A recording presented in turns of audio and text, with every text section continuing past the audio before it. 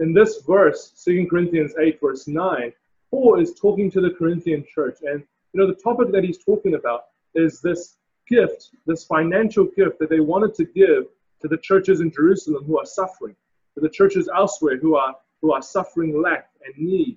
And this Corinthian church wanted to give this gift.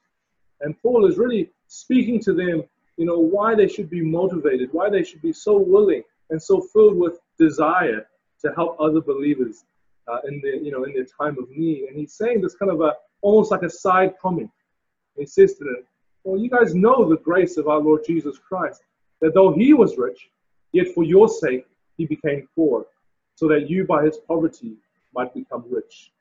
And that short little verse there really encapsulates what happened there on Good Friday.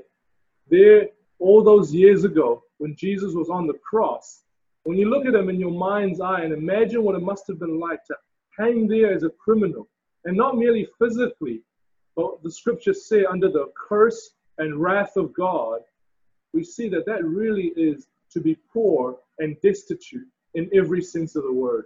Poor not only materially, he had nothing but a loincloth around his waist. Poor not only in the sense that his friends abandoned him when he was arrested. Poor not only in all of those senses, but poor in the most significant sense that God, his Father, was cut off from him. That God only looked at him with wrath and with justice, because there on the cross, Jesus was in the place of sinners. That's what it means to be poor and to be destitute. And we see here in this verse that poorness, that poverty, rightfully belongs only to us as sinners. And so really, because we have lived apart from God, we've not lived in proper relationship to God, our condition is that we are poor in almost every sense of the word. We're poor in the sense that we are not rightfully related to God. And Jesus, of course, in his being the second person of the Trinity, the Son of God, he is rich. He enjoys the full love of the Father and of the Spirit. He is blessed with all things because he is the one in whom God the Father is perfectly pleased with. That's his richness. He owns all things. He rules over all things. And with God, he has a full relationship of love. And yet the amazing thing is, on Good Friday, all those years ago, he who was rich willingly became poor. He took on our poverty, essentially, so that we read here, by his poverty, we might become rich.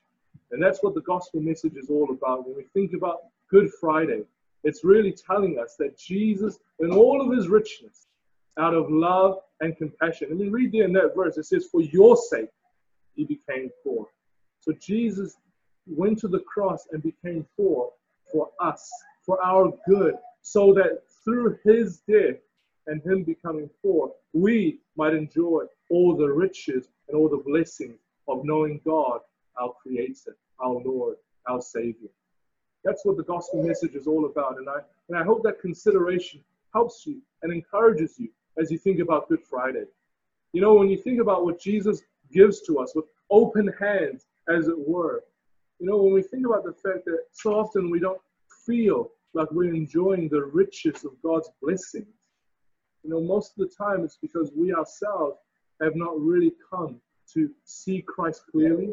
We've not really, grabbed hold of him with faith in our hearts, enjoying the reality and living in the power of this richness that he gives to us. Verses like Ephesians chapter 1 tells us that in Christ we have every spiritual blessing in the heavenly places. That's a fact for everybody who puts their trust in Jesus Christ.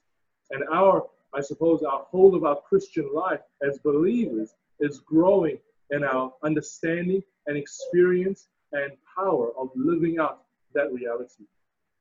But if I want to just say, one final thing to all of you who are here this morning, look on the Lord Jesus Christ and think about him being made poor. And also meditate on the fact that he is so rich beyond measure in every way when he was exalted and resurrected.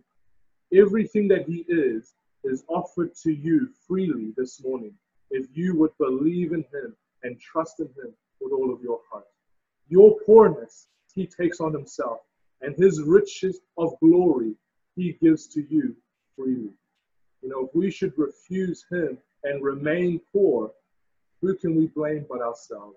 And my heart's prayer is that every single one of you would come to believe in Jesus and enjoy the riches of glory in him before God Almighty, our Creator. So that's my heart's prayer, and hopefully that encourages you this morning. Let's pray and ask the Lord for that blessing now.